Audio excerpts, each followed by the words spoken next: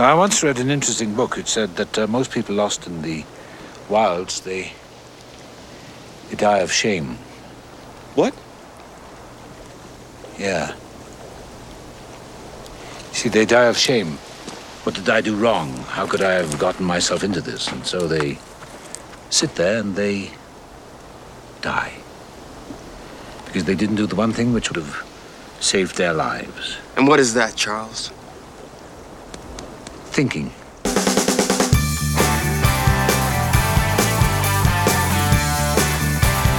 Hi, everybody. This is Ed Hoffman, and welcome to the main event.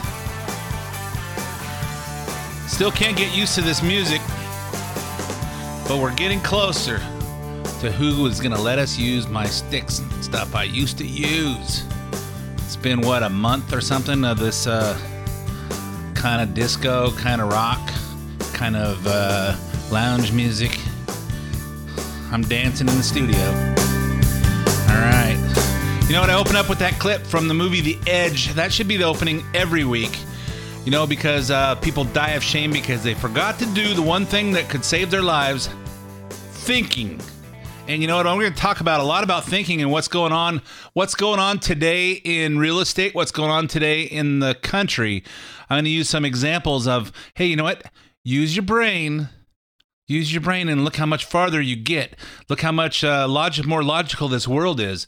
I'm going to teach you all that fun stuff. But first, let me introduce myself. My name's Ed Hoffman, President, Wholesale Capital Corporation, your local direct mortgage lender based right here in Southern California. Offices all over the area, licensed in California and Arizona. If you're interested in getting involved with any of the fantastic opportunities that are real estate, and there are great opportunities out there, call me toll-free at 855-640-2020. That's 855-640-2020. One last time, day or night, area code 855-640-2020. If you want to get in touch with me, but you don't want to talk on the phone because you're stealing time from your boss, or you're just don't want me to hear your voice until you know that there's actually a glimmer of hope for you, because, you know, we might be standing in the grocery store next to each other in line, and I might recognize that voice of yours. Or maybe not.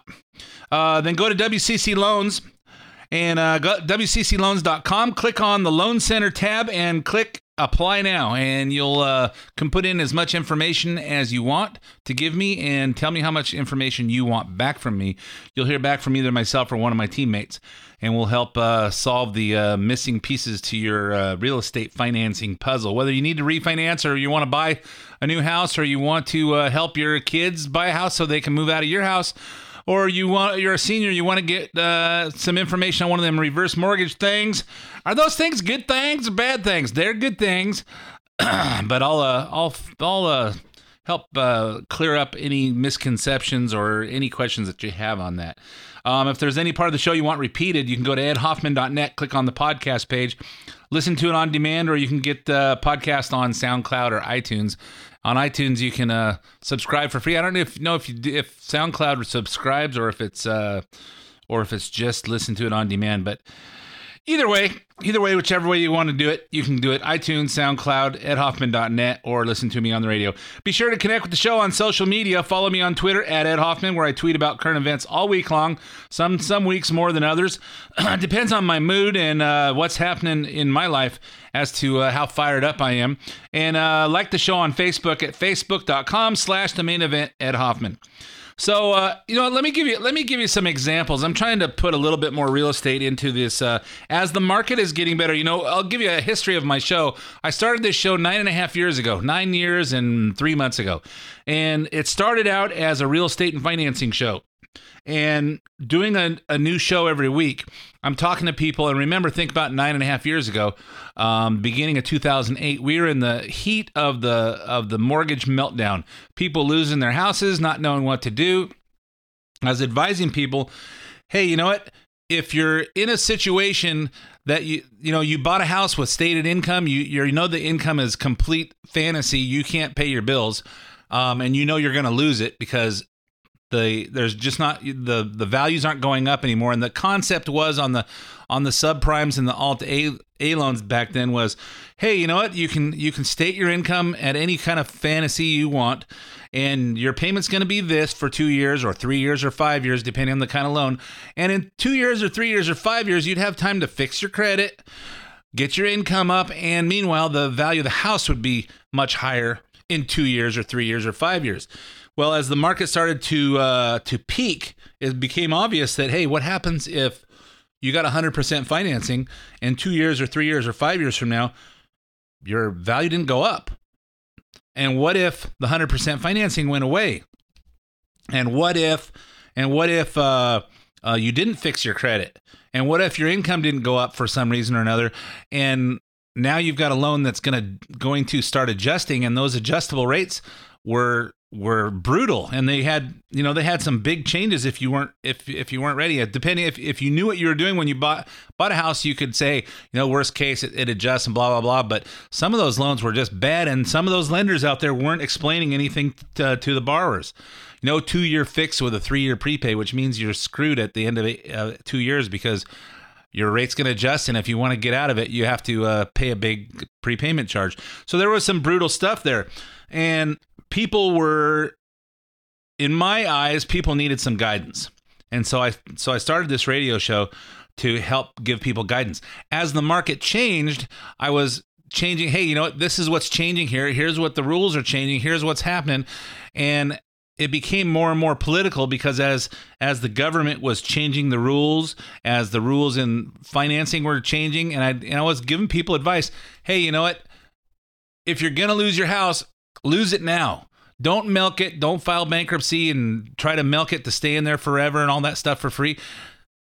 Cut your losses, get rid of it, and in 3 years you can buy again, and the prices will still be low. And a lot of you took my advice, and you guys are styling because you bought in 2011 and you've got a ton of equity now in your house. Or, hey, if you can afford those houses, don't worry about what they're worth. But if you're in a house that's worth $200,000 now, you owe $400,000. Rather than walking away or doing a short sale or trying to do a loan modification, you still make the same money. It's still your house. Pay your payments, and dollar cost average. Buy some investment properties for cheap. By the time your house goes from $200,000 value back up to $400,000 where you're financed, you'll have 2 or 3 or 4 or 5 or 10 rental houses that you bought for $100,000 that are now worth $300,000. And depending on how many you bought, you just put yourself in a big, huge equity position that now you're a millionaire. You know what? All you got to do is have 10 houses with $100,000 equity and you're a millionaire. All you got to do is have 5 houses with $200,000 equity. So it was an easy formula. And the show evolved as our country evolved to more and more political. And eventually it became that, hey, you know what? I'm spending more time on politics because nothing's really changing in the mortgage market. Now things are changing in the mortgage market because things are changing in our economy. So I want to give you guys some more things to think about because the thinking is changing now because we're in a different kind of economy than we were in the last 8 years, because basically we got a guy in the White House that understands how free market capitalism works. And for those of you that aren't happy about it, sit back and watch. You will be if you just keep an open mind and watch. Hey, you know what? The Democrats try to say, oh, you guys are so heartless. You got people that are hungry and you won't feed them. Hey, you know what? In free market capitalism doesn't mean you don't feed them. Just, hey, make them work. We're going to stop giving people free EBT cards and so they can just do nothing and smoke weed and watch Oprah all day and go to the grocery store and swipe the card that the taxpayers are paying for their food. Instead, we're going to say, hey, here's a job. Go to work. Those people are going to say, oh, man, this really is terrible. I have to go to work now. Guess what? They don't even realize how much more fun they're going to have in their life. Don't realize how much happier they're going to be. They're still going to have their money to buy food. Except for they just don't get to sleep in and smoke weed all day. They get to go to work and interact with humans and actually do something productive with their day and feel good about it. And if they work a little harder, they get raises and promotions. Okay, so that's what's happening. So let me keep that in perspective now. So I want to give you a story maybe each week, but I want to give you an idea. I have a lady who called me a week and a half ago, and she said, hey, a friend of yours referred me to you, and she's in a situation where she owes $300,000 on her house, and her house is worth about $600,000, but she doesn't have any income. Her and her mom own the house, and she doesn't have any income and doesn't have any potential outlook on when her income is going to come back. And mom is on mom's on the loan. They're both on title, and mom is 90. Mom is 90. She's 60, and she has a 10-year fixed loan that's going to start adjusting in a year and a half. So she's concerned because she knows she doesn't have any income and she wants to be able to qualify. As we're talking, I'm talking to her about, okay, what's your plan? What's your plan here? You live out in the valley. What is your plan? And I'm talking to her about reverse mortgage, and I'm talking to her about regular mortgage, and I'm talking to her about this, about that, and what's your plan? Because their plan was that mom gets a little bit of Social Security, and she's got an annuity with $125,000 in it, and she's going to start drawing on it and use that for income. And some other lender told her, hey, just start drawing money on it. We can use it after 1 month. It really needs to be 3 months, and then we can get the loan done. And this is what it's going to cost. So I'm not talking to her about cost. I'm saying, what's your plan? You could do a reverse mortgage and we could fix this and there's no payments. The problem is, number one, for her to qualify, we're going to have to draw enough money out of mom's annuity that it's going to be gone in 57 months. So 5 years, just a little under 5 years. Mom's 90, so if we do a reverse mortgage, we don't have to draw out of her annuity.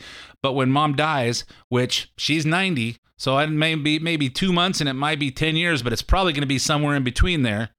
It's not going to be 20 years from now or 30 years from now. It's going to be inevitable in the next few years. Then she has a year to decide what she wants to do, whether to refinance that house with no income or to sell it and pay it off that way. So I tried to talk to her, and then she's going, well, this other lender said, she goes, what's the cost going to be? It's going to be about $4,000. $4,000. Well, how come this guy said it would be this? And I said, you know what? I haven't pulled your credit. I haven't looked at any of this stuff. I'm not talking to you about that because all that stuff is immaterial. Your plan is, what is this person going to do? Because we need to have a plan that lasts longer than till we close the loan. We have to have a plan of how are you going to keep to make this payment. If mom dies, your money the income goes away. And even if she stays alive, the money that's coming into mom that qualifies goes away. And if we do a reverse mortgage where we don't have to have any payments, that comes to an end too, because unless you're a spouse, you have to move out. You have 2 6-month periods. So you got 12 months.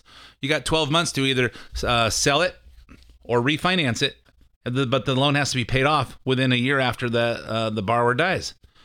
And she's going, yeah, but this said. I said, wait. This has nothing to do with anything. You keep talking to me about fees. If you want to just talk to me about fees, if you want to grind me that my fees are $500 higher than the other guy, then just go with him. I said, I'm talking to you about what's the best thing for you. Let's talk about what plan works best for you for today and what plan works best for you for 2 years from now and 5 years from now, because you're where you are. The end result came out to, hey, do you really need to stay there? Because, and she's talking about how, and we actually started getting into politics, and she started talking about how, well, I guess Trump is good if you're rich. And I go, wait, listen, you've got a $600,000 house that you only owe $300,000 on. Where did that money come from? Well, the market increased it. Well, the market increased it. She goes, well, we bought it 5 years ago. Okay, well, you got some market appreciation. Where did the down payment come from when you bought it 5 years ago? Where did that come from?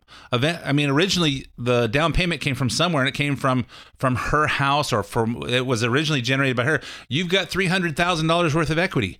You could sell your house, go rent, and you got $300,000 in the bank. Now do you feel like you're the poor person and all that? No, you've got more money than most people have in their bank account. Or you could sell it and take that and move to a less expensive area and buy a house with a reverse mortgage, which in 17 months, she'll be 62, eligible for a reverse mortgage.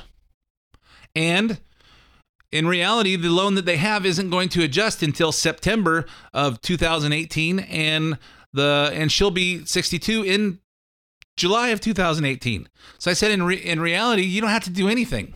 She goes, well, I'm worried about if something happens to my mom and then the loan adjusts. Well, you don't have to worry about that because it's not going to adjust till September. And in July next year, you'll be 62. You do reverse mortgage, which to me is her only realistic long-term choice, because she doesn't have any income. She'll have, at 62, she can start drawing Social Security and she'll have something, but at least she won't have any mortgage to worry about, and she can get roommates. So anyway, the point I'm trying to make is that you need to think, and I'll give you some stories like this everywhere, because this goes on every day in the mortgage business. Every day, hey, stop worrying about what's going to happen with your house that you made an offer on because the appraisal came in low, and you all of a sudden you got emotionally attached to that thing. Step back and think about what's going on, and I'll teach you this along the way. So, because this is how the world works. And if you don't stop to think about what's going on, you're going to miss it. And the difference between rich people and poor people, the difference between wealthy people and the people in the middle class, the difference between the middle class and the broke people is just one little thing. It's the way you think. And I'm going to try and help you with that. Hey, I got something on Facebook or Twitter or something where somebody doesn't think I think right on something I said about illegal immigrants. Hey, guess what? It's what I think, and you're wrong. I'm right. Okay, so that's how it is. So anyway, let's go on with some stuff that's going on this week, and I'll tell you how to think. Let's first talk about Obamacare, the repeal, and the travel ban. Well, let's talk about on Monday, the Republican-controlled House unveiled its long-awaited replacement for the Affordable Care Act, also known as Obamacare. Here are the key points on the proposed Obamacare replacement bill. Number one, it's called the AHCA, American Health Care Act. It would replace the federal insurance subsidies with a new form of individual tax credits, and it would grant states permission to shape their own health insurance policies. Number one, why do we have to have subsidies from the government for health care? I don't think that's necessary. It would no longer penalize Americans for failing to have health insurance. Instead, it would try to encourage people to maintain coverage by allowing insurers to impose a surcharge of 30% to those who drop coverage. I don't know that's needed. It would preserve two of the most popular features of Obamacare. Number one, letting young adults stay on their parents' health care plans until 26. Why? Kids should be working by age 26. And you know what? When I went to college, they had college health care plans too. If you're a student I was at Cal State Long Beach. If you're a student there, you paid a little bit and you got a group plan for college students. So if you're still in college at age 26, then you still have your plan through that. And the other thing it kept was forbidding insurers to deny coverage or charge more to people with pre-existing medical conditions. That one little thing there, forbidding insurers to deny coverage or charge more to people with pre-existing medical conditions, takes away the whole concept of insurance. I'll talk more about that in a couple minutes. It would target Planned Parenthood for defunding and making the organization ineligible for Medicaid reimbursements or federal family planning grants. So, you know what I don't understand is this is a number one. Paul Ryan said they've been working on this for 3 years. There's 20 people in Congress. There's 17 people in the House of Representatives, 17 people in the House of Representatives, and 3 senators that are medical doctors, that are physicians. Why don't you grab all those people and get them together and let's have a conversation about what makes sense here. Let's put a few business people in there, people that have insurance experience, and let's talk about what we had before Obamacare. Let's talk about what we were trying to accomplish. And I don't think the government needs to control healthcare. Some of the Republicans aren't very enthusiastic about the replacement bill, most notably Senator Rand Paul, who's been on TV since last week calling it Obamacare Light. Here's him explaining why. Well, it keeps the Obamacare taxes, all of them, for a year, and then it keeps the Cadillac tax forever. These are key provisions of Obamacare, and I don't think that that's a good idea. It also keeps the Obamacare subsidies, but it renames them refundable tax credits. Believe it or not, it also keeps the individual mandate. Instead of paying the government a penalty, you'll have to pay the insurance company a penalty. I predict that that would actually be unconstitutional and may drag the whole thing down. I have to agree with Rand Paul. He's a physician. He's a medical doctor. I think he's an eye doctor. And I have to agree. For those of you who don't know, the Obamacare tax, if you don't buy insurance, you get this form in the mail from your employer now. If you're not covered by an insurance plan, and you don't have that, there's a tax penalty that you pay when you file your taxes. The Cadillac tax refers to a 40% tax that hasn't gone into effect yet, but it's part of Obamacare, that says anybody who has a plan that's costs more than $10,200 per year for an individual or $27,500 for a family, the employer has to pay a 40% tax penalty. So let's see, if we're not buying a good enough plan, if we're not paying enough towards our employees, then we got to pay 40% more to the government. Okay, so a little bit too much government overreach there. So on Thursday, Speaker Paul Ryan went into cell mode with a PowerPoint presentation on the bill to reporters, and he concluded with this. We as Republicans have been waiting 7 years to do this. We as Republicans who fought the creation of this law and accurately predicted that it would not work, ran for office in 2010, in 2012, in 2014, and in 2016 on a promise that we would, if given the ability, we would repeal and replace this law. How many people running for Congress and the Senate did you hear say that? How many times did you hear President Donald Trump, when he was candidate Donald Trump, say that? This is the closest we will ever get to repealing and replacing Obamacare. The time is here. The time is now. This is the moment, and this is the closest this will ever happen. It really comes down to a binary choice. We now have the ability, through the budget rules that we have in the Senate, with our three-pronged approach, to actually make good on our word. We told people in 2016 what it would look like when we had the chance to replace Obamacare. That was our Better Way plan. That's what this is. So we said in 2016 to our citizens, to the American people, to our constituents, if you give us this chance, this opportunity, this is what we will do. Now is our chance and our opportunity to do it. Yeah, now is a chance and opportunity to do it. But I would caution Speaker Paul Ryan that there's not only one way to do it. And you know, if you watched him on TV, if you had a chance to, I saw a little bit of it before I went to work and a little bit of it after work on the replay. He's doing a PowerPoint. He's basically laying out all the details as to why Obamacare can't survive going into the future. The prices are going up. The insurers are pulling out of states, so that in some states they don't have any choice of what insurance plan they get, because the insurance companies, and I'll explain this more, I think I'm gonna have to do it after the break because I'm almost out of time for part one, but the insurers are backing out because the math doesn't make sense, because they didn't think out how people think. They didn't think about, hey, if we do this, how are people going to react? If we create these rules for the insurance companies, how much is this going to cost? And does this really make sense? Are we trying to control everybody's life too much? You know, it's when it comes down to a mortgage, is it all about just what the rate and the fee is, or does it come down to what do I really need? You know, when you call a mortgage guy, hey, you know, how much is your rate and what are your costs?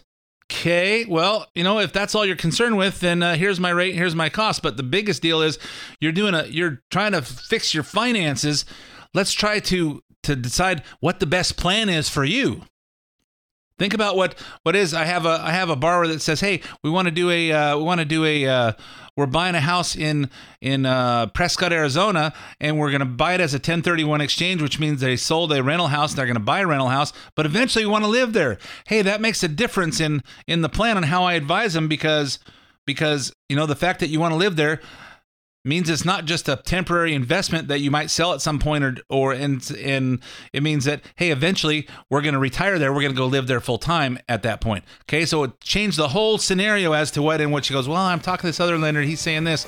Well, it's not about it. Let's talk about what your life plan is, so you don't have to do this again unless it makes sense for you, because positive things go. Hey, anyway, I'm out of time for part one of the main event. I'm going to talk about the details of this healthcare plan when we come back, so don't go away. 5 minutes of weather and traffic and some commercials. I'll be right back with part two.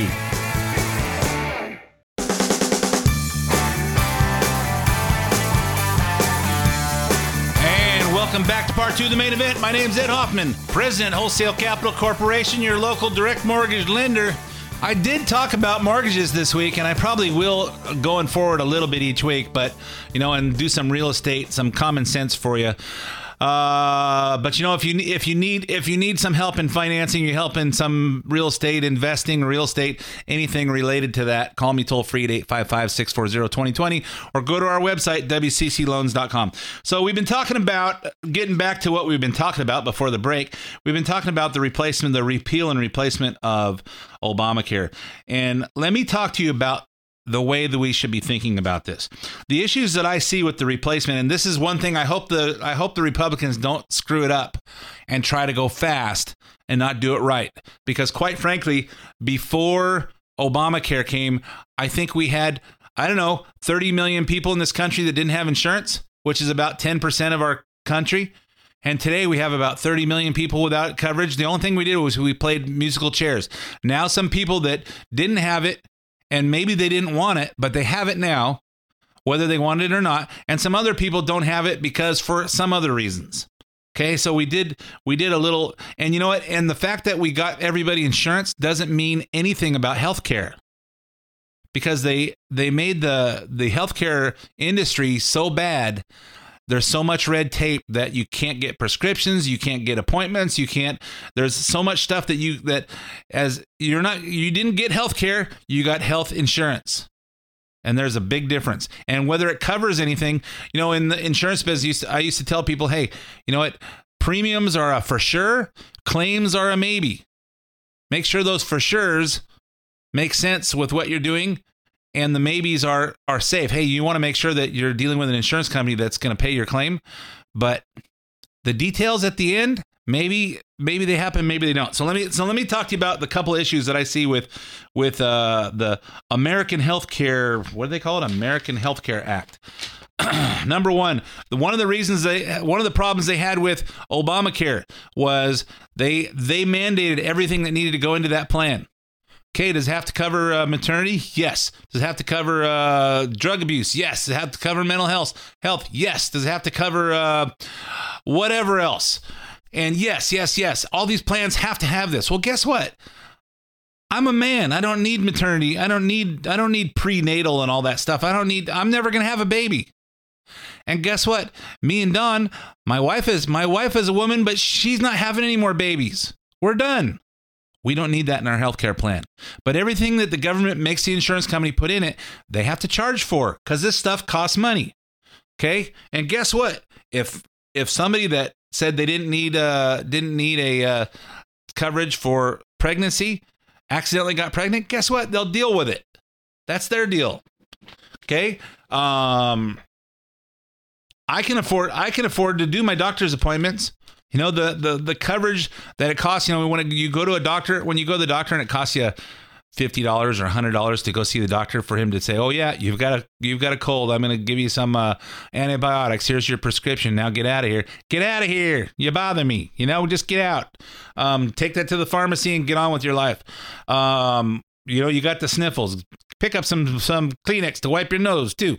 You know what? That little $50 appointment that only cost you $5 cost a whole bunch of money to the insurance company, because every time you walk in, there's a bill that goes to the insurance company. Now, a lot of that stuff gets written off, because of contracts that they did. But you know what? It costs money to do that.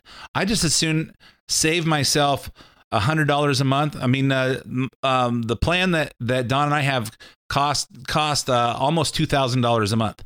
I just as soon save $500 a month or $1,000 a month, or even if it's $200 a month, because I go to the doctor about 2 or 3 times a year.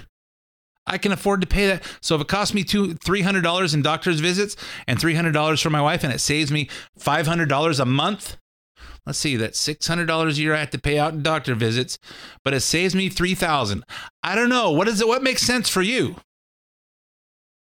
You know what? If you don't deal with drugs and drug addiction, and you don't want to have coverage for that, you don't need it.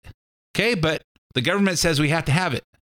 You know, if you want to have for whatever else there is, there used to be plans that were called catastrophic plans that you could say, I'm not covered for doctor visits. I have to pay for my own doctor visits. I have to pay for my own prescriptions, or maybe they covered prescriptions. But if anything catastrophic where I have to go in the hospital, if I'm in an accident, if I get cancer, if I get heart disease, whatever, that's covered. And those plans were cheap. Okay? They haven't figured that out, that the government got involved. They had to mandate that. We don't need to do that. The insurance companies created products that let you decide what was important for you. Okay, so they still haven't taken that concept out of it. Now, let me tell you the next concept, which is the most important thing, and it's called about pre-existing conditions.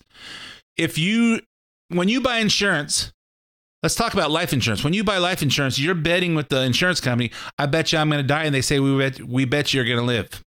And then you spend the rest of your life trying to lose that bet. When you buy health insurance, you say, hey, I bet you I'm going to get sick and have a bunch of doctor bills, and the insurance company says, we bet you're not. And then you spend the rest of your time hoping to never win that bet. When you buy car insurance, you say, I bet you I'm going to get in a car accident. And the insurance company says, we bet you're not. And then you pay them your premiums, and you spend the rest of your time trying to lose that bet because you don't want to get in a car accident. You don't want to get sick, and you certainly don't want to die. Okay? If you don't have and the reason that you buy insurance is because what happens, what if? You say, for $100 a month or $50 a month, I can buy life insurance that if something happens to me, my wife gets $500,000. She'll make sure that our kids are taken care of. She'll be able to pay off the house, be able to do this, be able to do that, and take care of the kids. Now our kids are grown. I don't really even need it anymore. But you guys that have young kids, you need that. You got a lot of debt. You need that. Okay. But you bet, say, for $50 a month, if something does happen, my family's taken care of. For $1,000 a month, if I have to go to the doctor, it's covered. Guess what? It doesn't cost that much to go to the doctor. Okay? For $150 a month, if I smash my car into somebody and I kill them or kill my car or just smash into a building or something, you're covered. Okay? You pay a little bit just in case that one thing happens. If we take away the pre-existing conditions concept, then why would you buy insurance? Because you don't need it. Because all you got to do is, I'm sick. I'm going to go buy insurance now. And that's how people think. Well, if there's no pre-existing condition thing, then, and the insurance companies say, and here's how the insurance company goes, hey, we're going to collect premiums from all these people. They're collecting $100 a month from 200 million people. That's $2 trillion or something. And 100 people out of those 2 million people are going to die, and they're going to pay claims on it. So they're bringing in, they're bringing in $2 billion. They're going to pay out $5 million in claims. They're going to pay all their overhead. They're going to pay their employees and all that stuff. And there's a profit in there for them. And they use actuarial tables so that they're making a certain amount of profit, and they're still being able to provide that insurance, and they're still liquid enough to pay it if a plane flies into the World Trade Center and 3,000 people die at one time and one insurance company has to pay it. You're covered. Okay? Guess what? If you take away that pre-existing condition, why would you buy life insurance until you die? Oh, by the way, my husband just died. I need to get some life insurance on him because he just died or he's about to die. Okay. Oh, I smashed my car today. I better go get some car insurance. I'll pay them $100 because the repair bill is $5,000. Wake up, everybody. This is how insurance works. We can't mandate and that's why the insurance companies are pulling out. They're going, we're not pulling in enough premiums to cover all the claims. This is why government mandate. Let's go back to where the insurance companies create the products that make sense for them, and they do their deals with the doctors, and then we buy the policies that are right for us. And guess what? Well, there's still 30 million people that are uncovered. I don't have a problem with creating a fair plan. If you live in the foothills of San Bernardino where it's fire hazard, there's something called California Fair Plan, because no insurance companies want to insure you there because the fire hazard there. So you pay into something called California Fair Plan, and this policy goes to farmers, and this one goes to State Farm, and this one goes to Mercury, and this one goes to whoever, and they all take a share of it, and it spreads it out. That's how insurance works. I don't have a problem with us. Hey, let's mandate we spend X amount of $1 billion a year on just covering that Fair Plan thing to subsidize that for people who can't get it, that need it. They're covered. So you don't have somebody dying because they can't afford to get a operation that any insurance policy would have covered, and they couldn't get it because they don't have a job, or they don't have this, or they don't have that. Let's cover those people. Kind of like Medi-Cal in California has. Okay? Let's do that. We don't have to change everybody in the world. We don't have to change everybody who's happy with their health plan. That's where this thing's going wrong. Okay? So that's my thought on insurance. So keep that in mind. Think about how this thing works. They're not getting it right. They got the right idea that, hey, we need to change this. Obamacare, whoever created Obamacare had their heads up their butts, and they didn't know how they didn't think about how people would react. And now we're dealing with we're dealing with the repercussions. Now let's say we don't have to control healthcare. We don't have to control it. Let the doctors make money. You know what? One of my orthopedic doctor that has operated every time I break something at the Sports Center in Riverside. He says, "Here's how you do it. Medical school is free. After you get out of medical school, you work at the county hospital for 6 to 8 years. You get some salary that is not very much to pay for your school." Okay, so that gets rid of the student loan issue. That gets rid of and now you've got the county hospitals, which are not great, but you get to go get taken care of with medical students who are actually doctors, but they're learning. That's who you get. After they serve their 8 years or their 6 years or however long, then they can go on private practice and make some big money, but they had to pay back for the free medical. That gets doctors in there, and that pays it back, and that takes care of the underprivileged. That's his plan. There's a whole bunch of other ideas, but let's come up with something that makes sense, where we don't have the taxpayers paying so people can go sit in the emergency rooms and get hey, you know what? Here's what you need, a Kleenex. Okay, go blow your nose and call us if anything else happens. So that's how I think. That's how it should be. Okay, because everybody's entitled to their opinion, and everybody's entitled to mine. So let's see. I got a little bit of time left to cover a whole bunch more pages and pages of stuff. So also on Monday, besides the repeal and replacement, President Trump signed a new executive order that replaces the travel ban from January. Here are the key changes to that. The new order continued to impose 90-day ban on travelers, but it removed Iraq from the list, so now there's 6 countries instead of 7.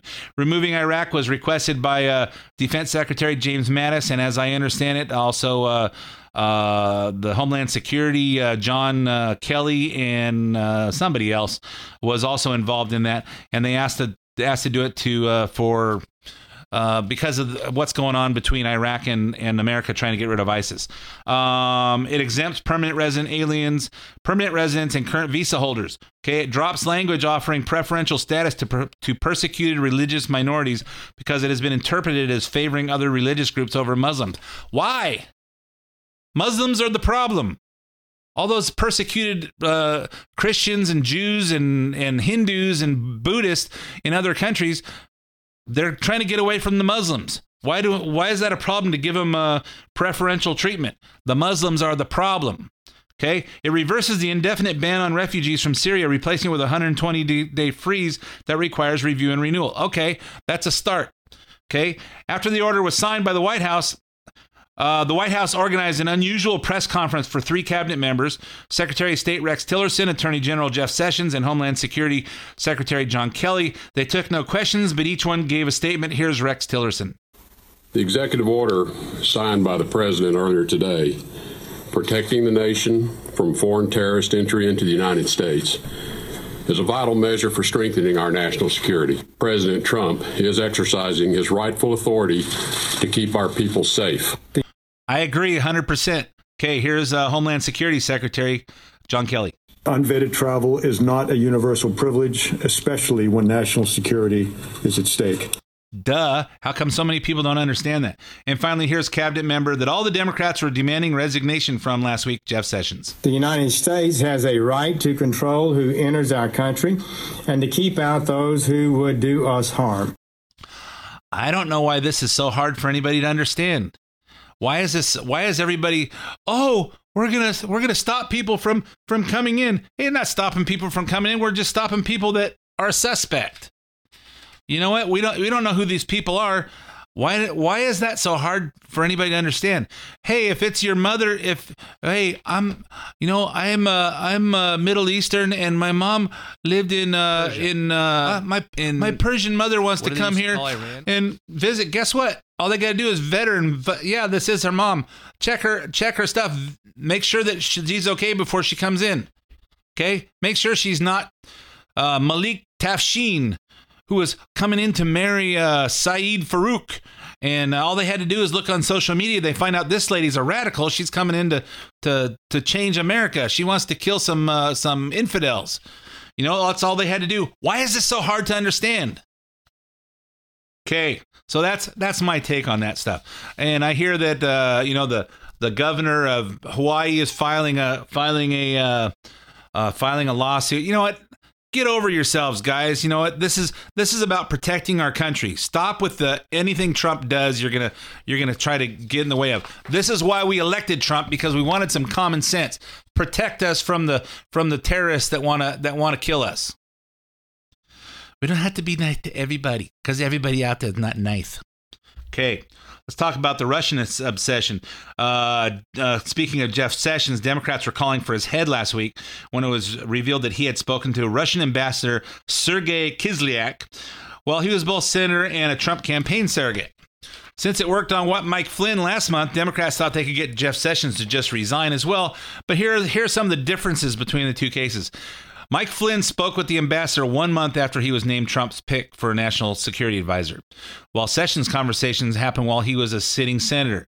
Sessions met twice with Kislyak while he was a senator serving on the Senate Armed Forces Committee, which is what people on the Armed Forces Committee do. Once in July 2016 and once in September 2016. Flynn's wiretapped conversation with Ambassador was right after Obama imposed sanctions on Russia.